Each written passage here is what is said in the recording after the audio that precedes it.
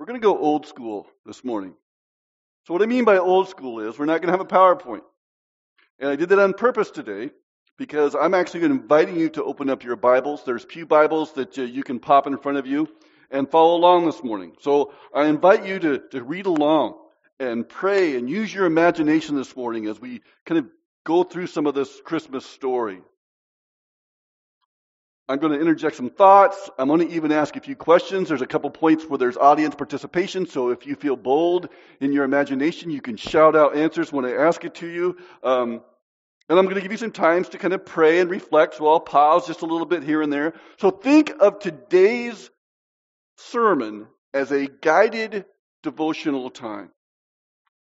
And I'm just going to ask that to pray for the sense of the Spirit in the midst of this hurried life. You could just relax. Just relax. Take a deep breath and invite God's peace and understanding as we enjoy, as we try to guide meaning once again from the Christmas story. I'm going to be using bits and pieces from a devotional called Meditations on the Birth of Jesus. I want to give credit to that. So that was a great launching point for my sermon.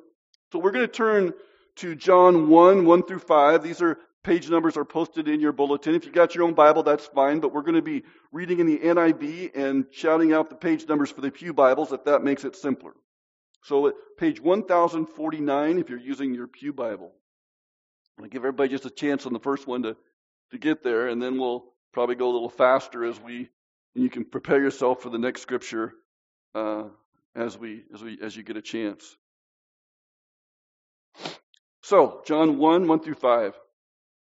In the beginning was the Word, and the Word was with God, and the Word was God.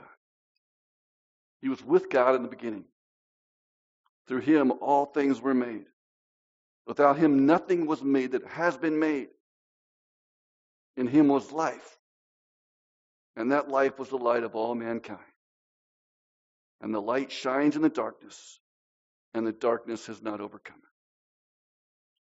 So the first thing I want to do this morning is to acknowledge that Jesus is greater than just a human being that came and was born as a human being. He was a being way before then, before the beginning of time, Jesus was. And Jesus is a life giver. He was involved in creation. And so when we think of Jesus, it has to be more than just the Bethlehem story. Now, it says here that Jesus was the light that shines in the darkness. Have you ever been in the dark? I mean, literally in the dark, first of all. Have you ever had your electricity fall out, or have you been somewhere maybe? I used to go down and have to feed animals on the farm, and sometimes, the lights, I had to get to the lights, or lights weren't working or whatever, and you'd have to find your way. Sometimes you would run into things, It's just tricky being in the dark. And you can hurt yourself if you're not careful. Do you remember being in there? You remember, when you had to get to the flashlight or get to the candle or something, what the dark feels like in your life? Now, I would also ask you to imagine a time in your life where you were emotionally, spiritually, relationally in the dark. Even worse than being in the literal darkness, right? Maybe God seemed far away. Maybe there was no hope for any change. The pain was just too much to take.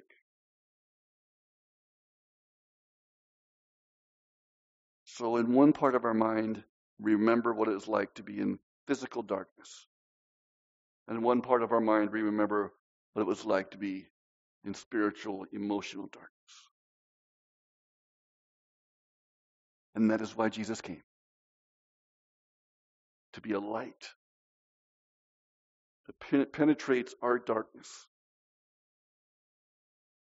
And just as light manages our way in the world, it helps us to see things, so does Jesus give us direction and help through the dark times of our life.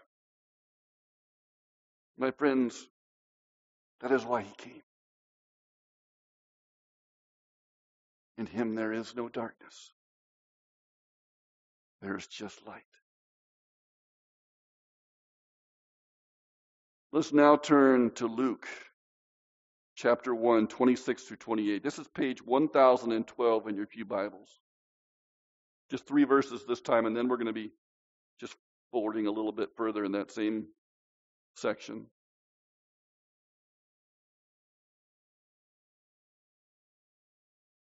In the 6th month of Elizabeth's pregnancy, God sent the angel Gabriel to Nazareth, a town in Galilee, to a virgin pledged to be married to a man named Joseph, a descendant of David. The virgin's name was Mary, and the angel went to her and said, "Greetings, you who are highly favored. The Lord is with you." Use your imagination this morning. Ask the Lord to help you enter into this scene, what it was like for Mary. Picture the place where Mary was and what she was doing when the angel Gabriel appeared. You might have to fill in some blanks here that the scripture doesn't tell us.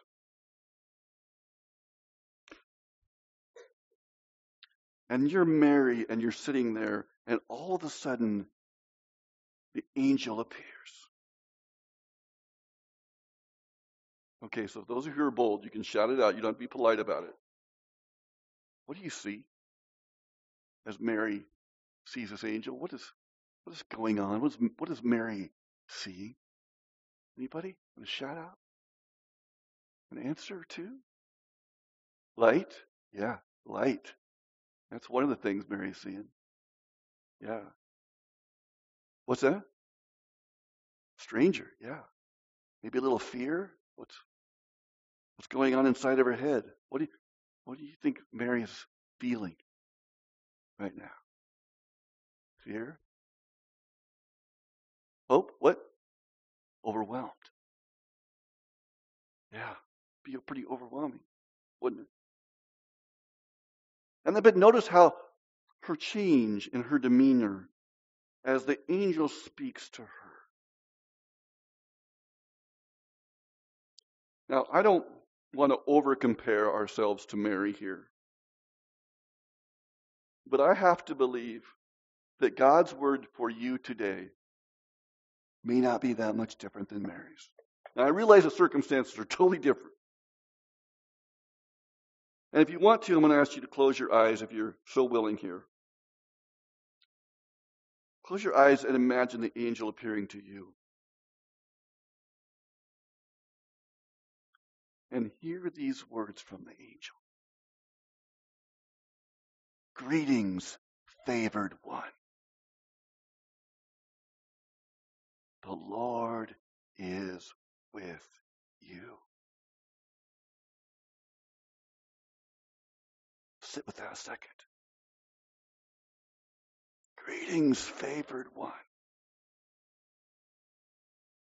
The Lord is with you.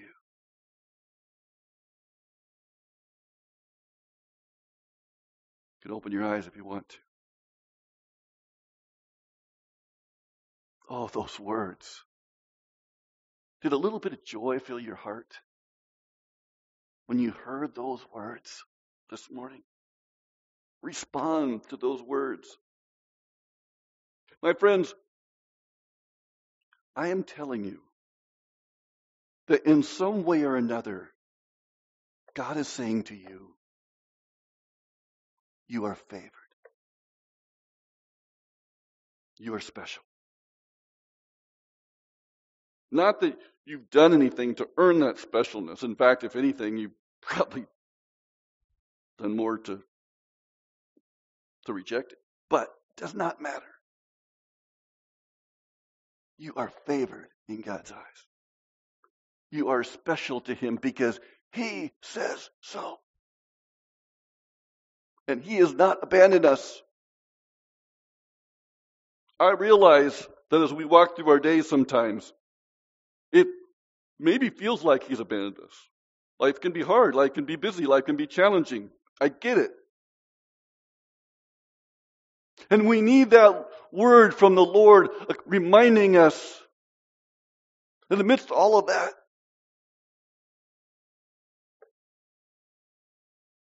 He is right there. But it's just up to us. What are we going to do? Are we going to embrace those words? Or are we going to reject those words? Are we going to believe those words? Or are we going to just doubt and walk away?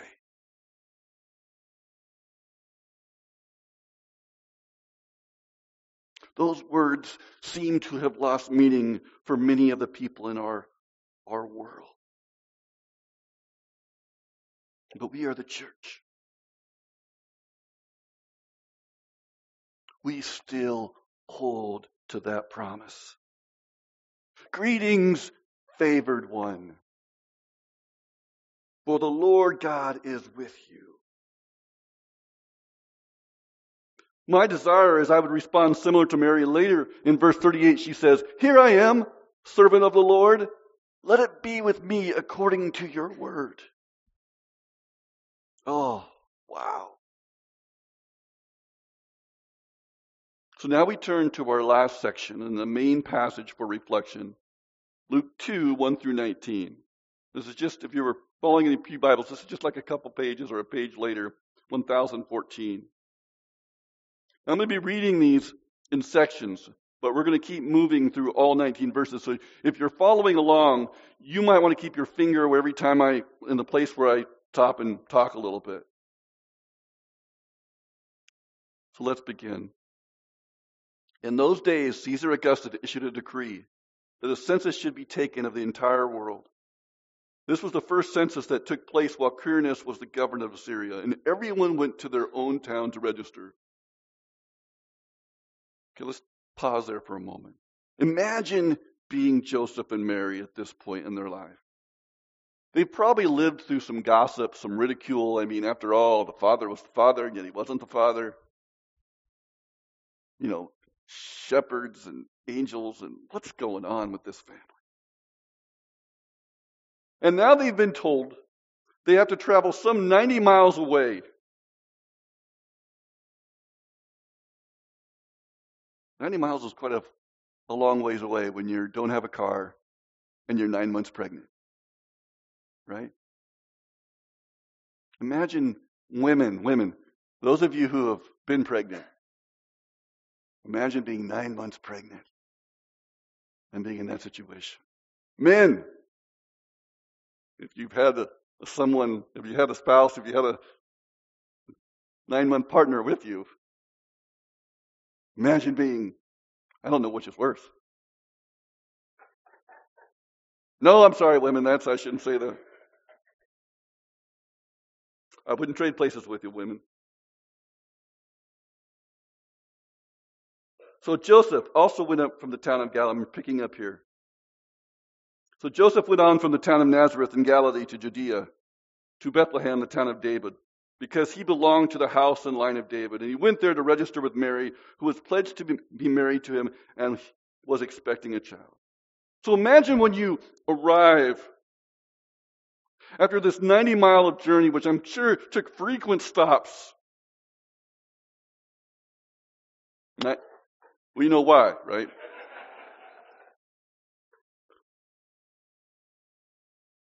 And the only place you can find is a stable for animals. There's no hot shower waiting for you. So maybe this is a cave. Theologians kind of wrestle with that, but let's say it's a cave. Imagine a cave where you're going to find shelter for the night. Okay, so here's the really challenge. I did this with some kids in front of the other day, so we'll see if the adults can do it too. So you walk into the cave. What sounds do you hear? So here's your chance to your favorite barnyard animal. Everybody, ready? Ready? 1, 2, 3. There you go. That's what you hear when you walk in. And this baby comes, and you look at this baby, and on one hand, the baby is ordinary. I mean, it's just a baby. And yet there is something telling you that this baby is extraordinary.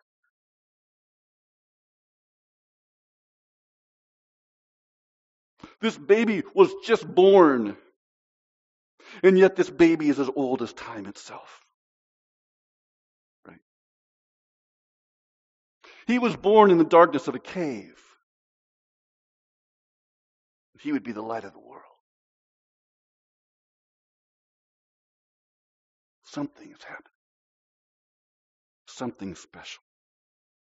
But while human circumstances are very meek and lowly, heavenly beings cannot contain themselves because of the unbridled joy the angels are experiencing at this point. Let's keep reading. And there were shepherds living out in the fields nearby, keeping watch over their flocks at night. And the angel of the Lord appeared to them, and the glory of the Lord shone around them, and they were terrified. But the angel said to them, "Do not be afraid. I bring you good tidings that will cause great joy for all the people. Today in the town of David, a Savior has been born to you. He is the Messiah, the Lord. And this will be a sign to you. You will find a baby wrapped in cloths and lying in a manger." And then suddenly a great company of heavenly hosts appeared with the angel, praising God and saying, "Glory to God in the highest heaven, and on earth peace to those whom his favor rests." And when the angels had left them and gone into heaven, the shepherds said to one another, "Let's go to Bethlehem and see this thing that has happened, which the Lord has told us about." So they hurried off and found Mary and Joseph and the baby who was lying in the manger.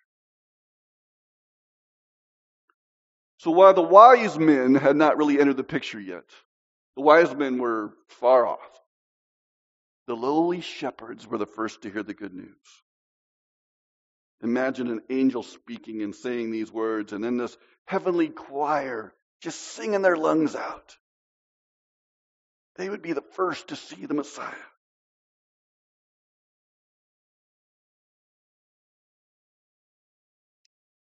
Picking up again, and when they had seen him, they spread the word concerning what had been told them about this child. And all who appeared it were amazed at what the shepherd said to them. But Mary treasured up all these things and pondered them in her heart. I want to go back a few verses here. I want something that caught my eye. We know this line. Glory to God in the highest heavens, and on earth peace, and my translation, NIV here says, to those whom his favor rests. There's that word favor again. Favor. So there's a couple things we ought to note for ourselves here. There's still something new in this story. Even though we've heard this story so many times, there's still something fresh here. And we're supposed to respond not so different than the shepherds responded to the angels. As we look down on this precious baby with God as his father, Mary as his mother, we lift our praises. Glory to God in the highest. And you know why we lift our praises and sing glory to God in the highest? Because there is a peace that can come upon us when we experience God's favor. But until you embrace God's favor, it doesn't mean other people aren't favored too. It just means that you are favored. If you know the good news, you are favored in an extra way because you know the good news. I don't know about you, but sometimes I get emotional when I think about that. Sometimes I want to shy away from that. Sometimes I'm like, oh, no, that's not true. The Lord God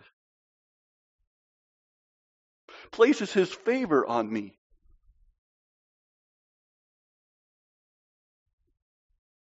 That's pretty cool.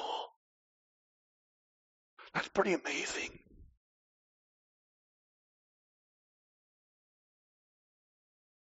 That is why you are not in darkness anymore.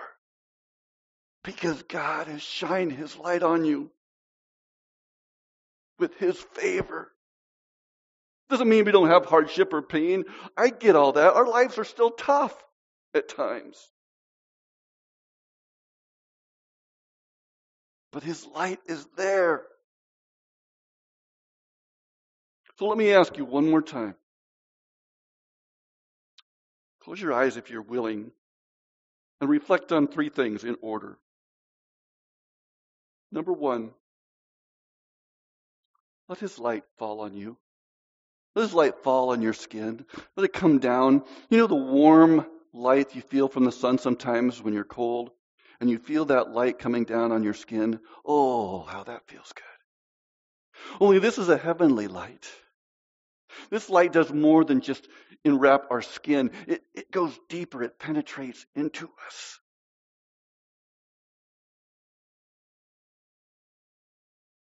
And then as you feel that light coming on you, we go to the second thing, and that is that there's a peace that comes up within us. Now, it's inside of us. This peace is actually inside of us because God's favor has penetrated our hearts and our souls. And God has said to us, "You are favored, blessed one."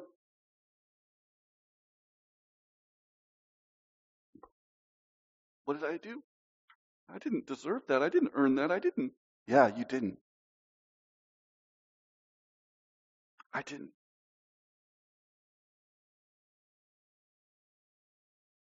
Let that peace of God be within you because God favors you. There is something that happens to us when His light shines on us and His peace rest comes within us and we feel favored. We respond with praise. We can't help it because it's so much beyond us that we didn't deserve it. So all we are left to do is just praise Him and thank Him for favoring us. Glory to God in the highest. Because His favor has rested on us.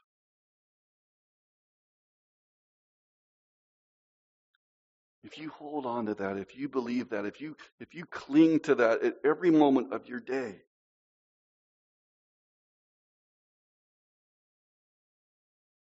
you will make it through all the darkness. And in fact, sometimes there won't be any darkness because the light just overcomes the darkness.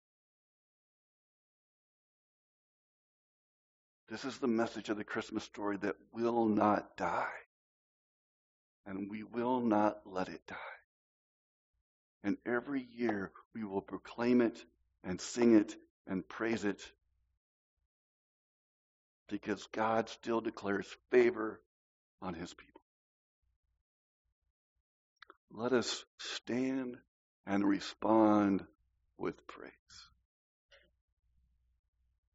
Isn't it great when we can sing joy to the world and mean it? And it really comes from our hearts. Embrace the Christmas story. Read it again. Go home. Read it again. Enter into the story. And when you're done, let His light fall on you. Let His peace come up from within you and experience God's favor in your life. And then respond in praise. Your life will never be the same. Do this every day until Christmas. I challenge you. Have a great week.